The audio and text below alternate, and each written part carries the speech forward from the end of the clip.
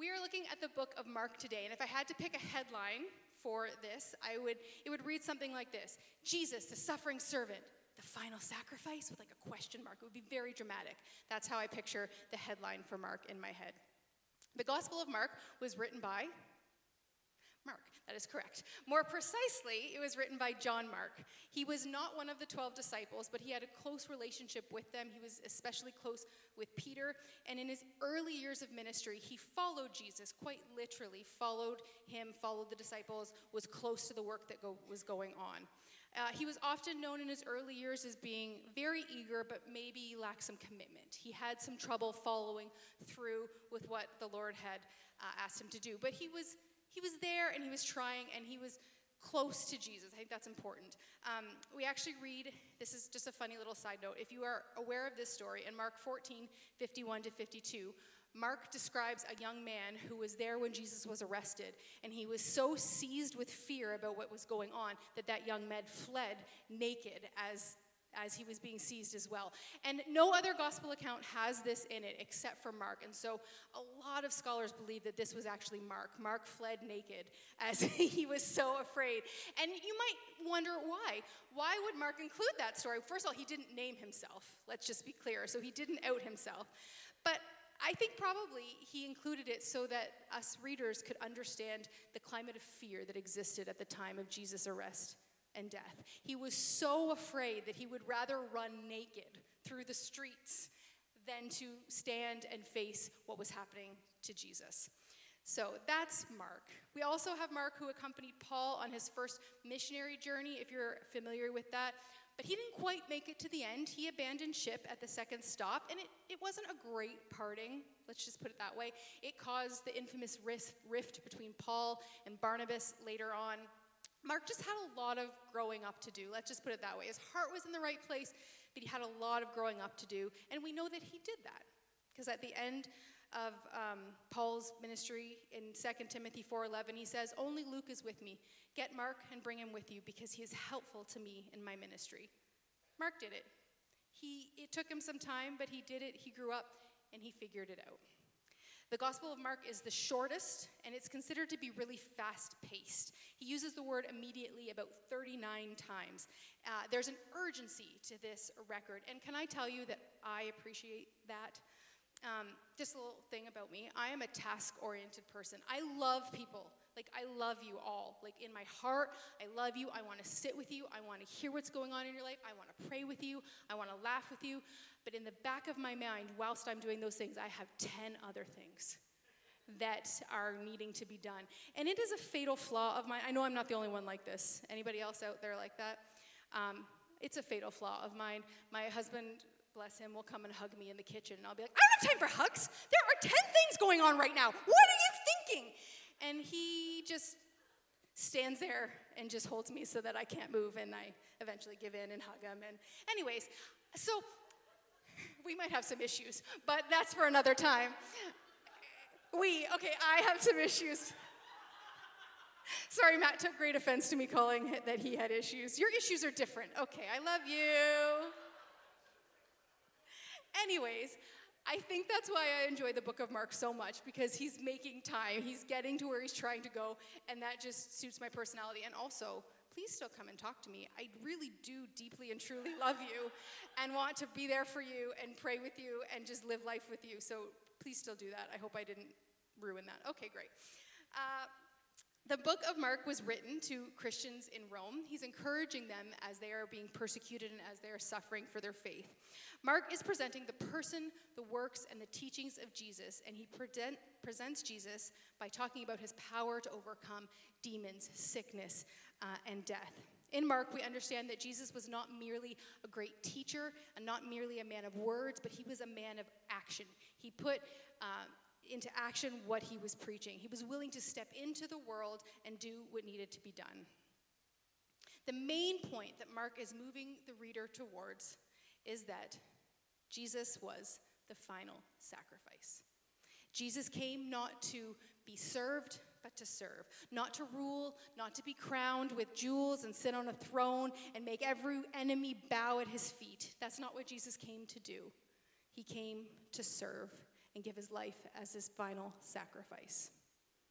Mark is writing to believers, but in truth, he just is presenting Jesus so succinctly that anybody can find Jesus in this account. The truth is that Jesus knew from the beginning what lay ahead of him. The pain, the torment, the sacrifice, he knew what was coming, but yet he came and he did it anyway. Not only did he come and he did it anyway, he prepared his disciples for what was to come. At least he tried. He tried to prepare his disciples for what was to come. But the disciples, the 12 that were closest to Jesus, the ones that followed him, that did ministry with him, they missed what Jesus was teaching when he was with them. They missed what he was telling them. In the second part of the book of Mark can be loosely divided into 3 parts. In the second part, we really see the disciples grappling to understand what Jesus was saying about himself, that he was the final sacrifice, that he was the Messiah, but not the Messiah they had envisioned. One of the most dramatic stories of misunderstanding begins with Jesus asking his disciples, who do people say I am? And we find that in Mark 8:27-33.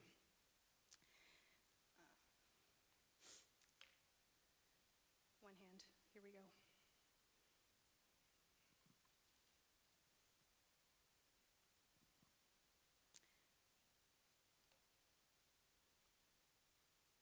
Oh, I put my thing at the wrong spot. All right, we'll read from here. Jesus and his disciples went on to the villages around Caesarea Philippi. On the way, he asked them, who do people say I am? They replied, some say John the Baptist, others say Elijah, and still others one of the prophets. But what about you, he asked. Who do you say I am? Peter answered, you are the Messiah. Jesus warned them not to tell anyone about him. He then began to teach them that the Son of Man must suffer many things and be rejected by the elders, the chief priests, and the teachers of the law, and that he must be killed and after 3 days rise again. He spoke plainly about this, and Peter took him aside and began to rebuke him. But when Jesus turned and looked at his disciples, he rebuked Peter. Get behind me, Satan, he said. You do not have in mind the concerns of God, but merely human concerns. Isn't that great for Peter? Yeah. Peter had an incorrect understanding of what the Messiah would do. He answered the question correctly initially, but then failed to fully understand what Jesus was teaching. And it's just so, you do not have in mind the concerns of God, but merely human concerns. And isn't that just so true of us today? So that was the first time in the book of Mark that we read Jesus telling the disciples what is to come. We continue into chapter 9:30-31, and we read this. They left that place and passed through Galilee. Jesus did not want anyone to know where they were because he was teaching his disciples. He said to them, the Son of Man is going to be delivered into the hands of men. They will kill him, and after 3 days he will rise again. But they did not understand what he meant and were afraid to ask him about it. This time, Mark tells us that the disciples missed the point not simply because of human concerns, but because of fear.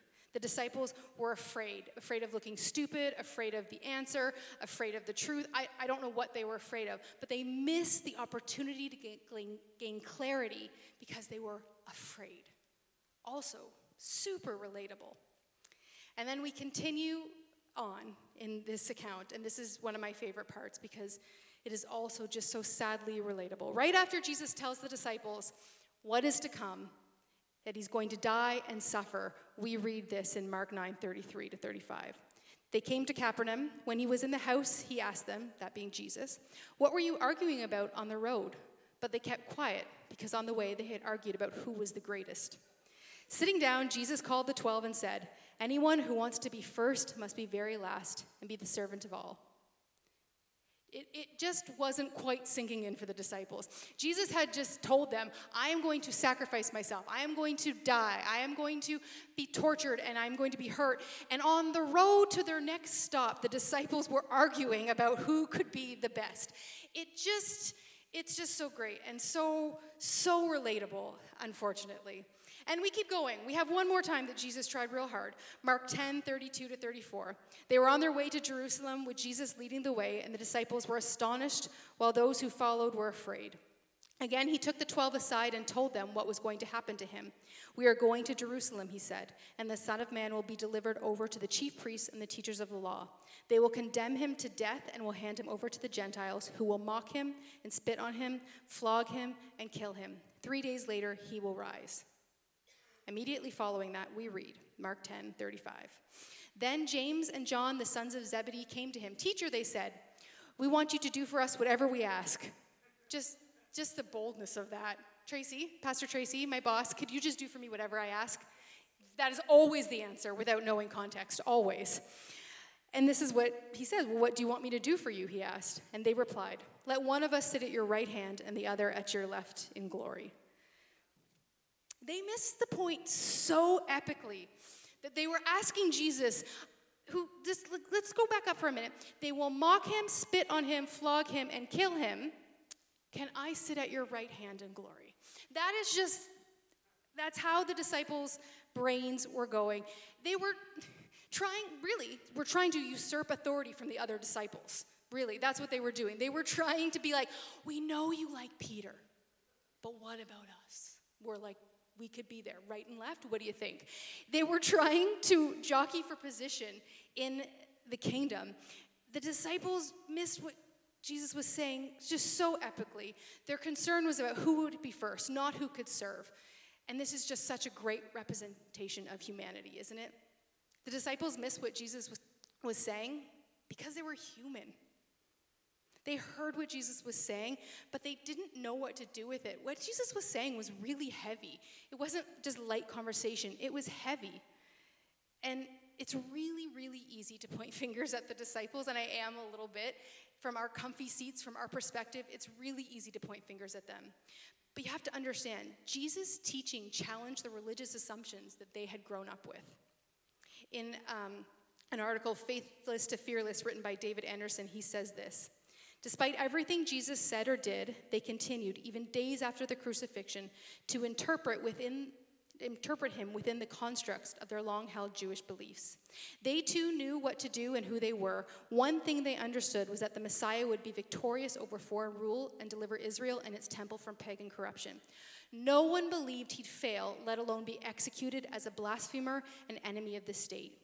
They knew all men would rise from the dead, and at the end of time, no one believed that one man would be raised from the dead before all were raised. And there is no hint of any expectation that the Messiah would be Israel's God in human flesh. According to the standards of the time, the disciples could not pick a poorer and more offensive candidate for the Messiahship, let alone deification." Jesus wasn't what they were looking for. Full stop.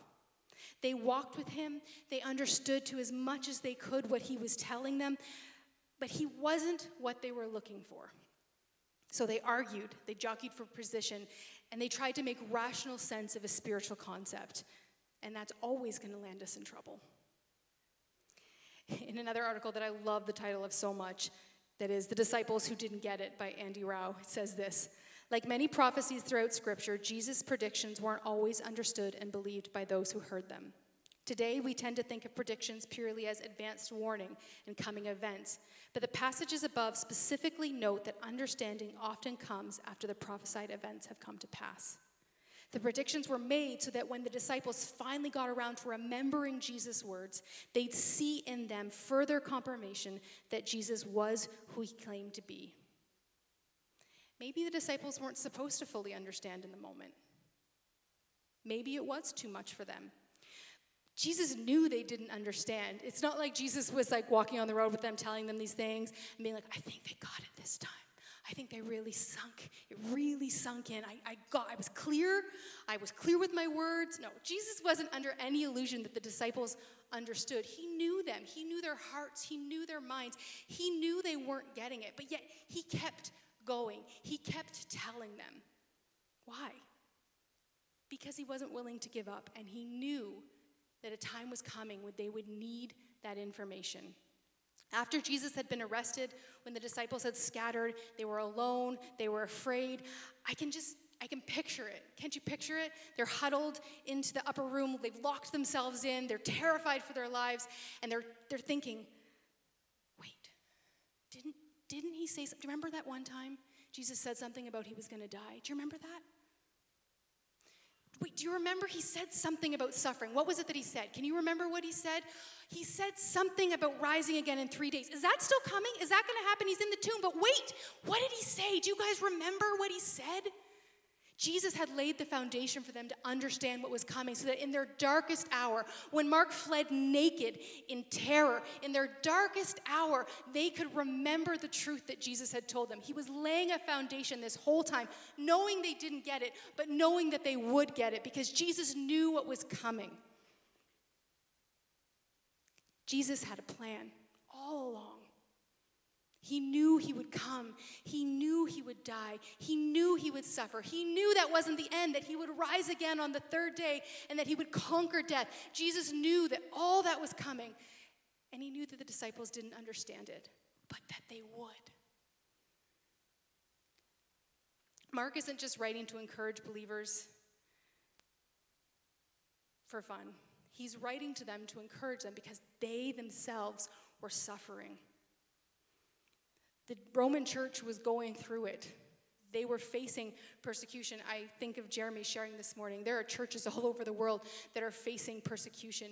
And the reason that it mattered that the disciples understood is the reason that it matters to us today. Because Jesus is the final sacrifice. That the reason Jesus suffered was worth it. Jesus came to live, to die, to rise again for you, for me, so that everything we do in our faith is worth it because Jesus is worth it. He's saying to the church, keep on going. Jesus is worth it. He came to serve, and he asks you to serve. He suffered just like you're suffering. He suffered more than you. It's worth it.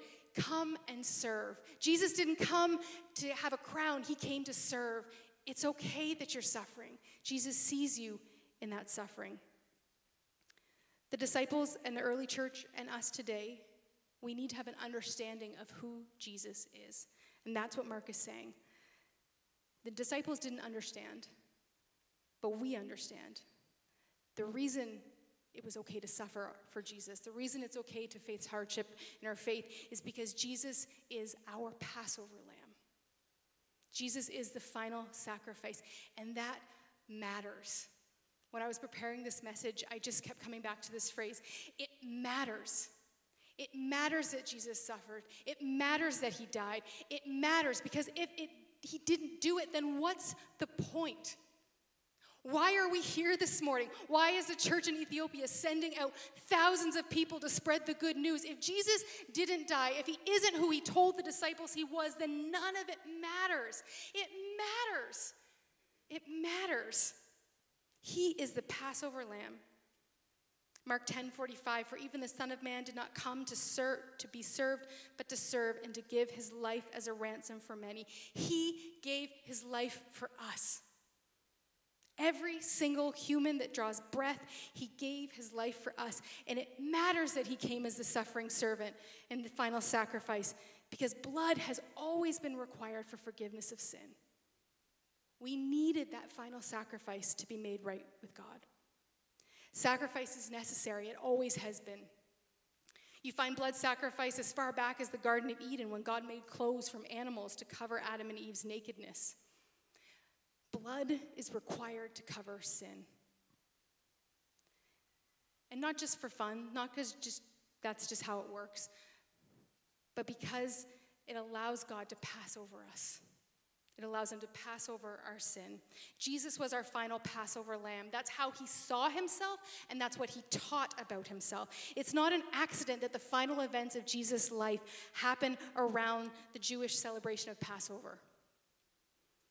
In our Bible in a Year reading plan that some of you have been reading through with us, Nikki Gumbel gave an excellent devotional that explains these concepts so well, better than I could, so I'm going to read it to you today. And if you were following with us, this will just be a reminder because you already listened to it or read it. Jesus says to his disciples, as you know, the Passover is 2 days away, and the Son of Man will be handed over to be crucified. St. Paul writes, for Christ, our Passover lamb has been sacrificed. The blood of a lamb protected the people of God under the old covenant at the first Passover. You are far better off now under the new covenant. The blood of Jesus, the Lamb of God, cleanses and protects you permanently. At the first Passover, a lamb had to be sacrificed. The lamb had to be without defect, pointing towards the innocent Jesus. There is great emphasis on the blood of the lamb. The blood of the lamb without defect was to be shed as a sacrifice. When John the Baptist saw Jesus, he said, "Look, the Lamb of God who came to take away the sins of the world." The blood of the lamb gave the people protection from God's judgment. It was the Passover sacrifice. This foreshadowed the sacrifice of Jesus. God's instruction about the Passover lamb, do not break any of his bones, was specifically fulfilled at Jesus' death. Breaking a person's legs was a way of speeding up crucifixion or death by crucifixion.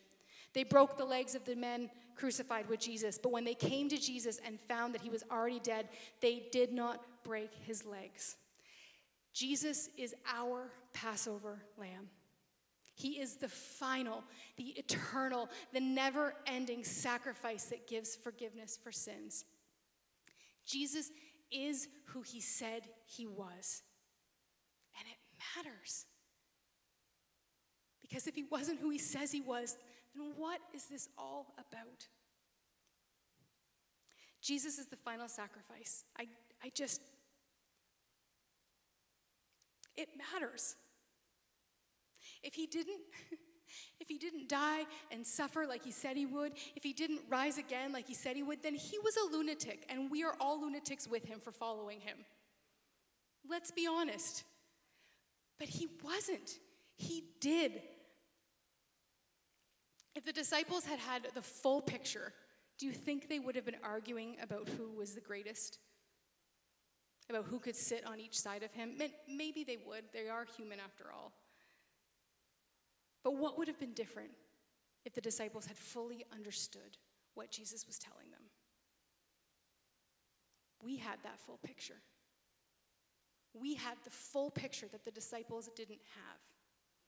They were doing the best to understand what the context that they were living in the moment. We have the full picture of Jesus' sacrifice. How are we living different? How is it changing our life? The disciples were missing. They were getting the information ahead of time, trying to translate it into their situation, and then applying it as it was happening, remembering back. Remember what he said? Remember that was going to happen? Right. And they were piecing it all together. We have the full story, beginning to end. We're still not, there's some more coming that we're not sure on that, but this part, we have the full story. Has it changed your life? Does it change your life every day that you wake up? Do you dwell on the sacrifice of Jesus every day? Do you wake up and start your day and say, Jesus, thank you for your sacrifice. Thank you for your blood. I don't wake up every day and say that. I should. Because it changes everything, because it matters. I want to take some time this morning, and I just want to dwell on the sacrifice of Jesus. He gave up his life for us as the Passover lamb so that we could be free from our sinful nature. We sit here today with the full story, and yet we still live caught up in sin and wrong thinking and arrogance and pride and all of the things that trip us up. We have everything we need for life and godliness through our knowledge of him. He has provided all of that for us on the cross, and yet does it affect how you live your life every day? Is Monday to Saturday one part of your life and Sunday another? That's not how it's supposed to be. Jesus' death was for all of it. 365 days a year, it changes everything for us. We're so hard on the disciples, but how are we any different? How is understanding the sacrifice of Jesus changing your life? You don't have to live in darkness. You don't have to live with that thing that you think you can just never overcome. You're right, you can't overcome it, but the blood of Jesus already did the work for you. Embrace it. Walk in freedom. You don't have to be caught up in sin. You accepted Jesus into your heart. You accepted his sacrifice years ago, and that's amazing. But every single day there is a new battle to be won. Every single day he is inviting you back to remember the sacrifice, and it changes things. It changes how you walk into your school on Monday morning. Jesus was my sacrifice. I am going to choose to make right decisions in my class today. I am going to represent Christ well in my teachers and my friend group. I'm going to invite my friend to youth group because Jesus died for me and changed everything. So I want them to know that too. I'm going to walk into my workplace on Monday and remember that though that person drives me crazy, it's none of you. Jesus died for them too. And I can represent him well. I can talk about him. I can be real with my faith in front of them. Jesus changed everything for me, and I want that for them. That's the thing. Jesus changed everything for us. He changed our lives. He took us from old to new, and that should be bursting out of us. It's the best news that could ever be shared. Are we sharing it? Are we sharing it? It changes everything. That family member that you only see at Easter time that you're already gearing up to be like, I'm going to see them at Easter and I'm going to keep my head down and my mouth shut and it's going to be fine. What if this time you did it differently? What if this time you just loved them and you remembered that Jesus sacrificed everything for them? What if instead of just putting your head down and getting through it and trying not to say something offensive to them, you just shared the love of Jesus, and if they take offense to that, that's on them. You were just sharing the greatest news that ever happened to you. What if that's how we lived our lives every day? It matters that Jesus died because it changes everything. He sacrificed everything for us. We live in a world that just wants to be loved. All of the nonsense we see. They want to be told they're worthy, that they're valued, and that they're loved. Do you know what the message of the cross is?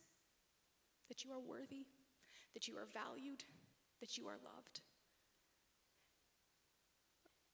The disciples figured it out, and with the power of the Holy Spirit, they went out and told the world. They told the world. That's what matters. It matters because it helps us overcome sin in our own life, but it matters because with the power of the Holy Spirit, we can go out and be light in Christ to everywhere we go. And so today I'm going to ask Pastor Tracy and the worship team to come back. And I just want to invite you as we lead, as we sing, what does the sacrifice of Jesus change for you? What is it that you're battling with your life that you need to lay at his feet and say, you already sacrificed for me. I want to walk in freedom to this. What is that thing in your life that you need to surrender to the blood of Jesus because he's already died for you? Who is that person in your life that you need to share Jesus with because it's the best news that you've ever had and you want that for them? That's the good news. When you share Jesus, it's not because you're trying to convince people to a way of life or you're trying to tell them that they're evil and wrong. It's that you love them so much that you're trying to tell them the thing that changed your life so it can change theirs. Who is that person? If you're with us online today or in person and you've never made that decision to follow Jesus, this is a new concepts for you, we would love to explore that with you. But I'll tell you this succinctly, maybe. Jesus gave his life and died on a cross, shedding blood to forgive your sin. He rose again 3 days later, conquering death and becoming who he said he was, the Savior of the world. And that gift is available to you, that freedom is available to you by inviting him in, by saying, Jesus, I recognize that you are the Savior that I need. I don't have my life figured out. I'm not perfect yet, but I don't have to be. Jesus, can I accept your sacrifice today? I invite you into my life. Forgive me of how I've done wrong. Help me to live my life another way. That's the simple message of the gospel. We would love to explore that with you. Online, Tengu is online with you. She would love to explore that with you. In person, you can find any of us that were on the platform today. If this is new for you, we invite you to explore the greatest news that you'll ever hear, that you are worthy, that you are loved, that you don't have it all together, but Jesus died for you anyway. The sacrifice of Jesus matters because it changes everything. Let's take a moment today and let's reflect on what the sacrifice of Jesus means in your life. Lord, thank you.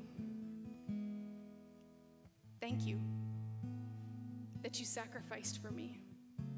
Thank you that you came not as a king to rule, but you came as a king to serve. Thank you, Jesus, that you died on the cross for my sin, so that I don't have to live in darkness and fear anymore.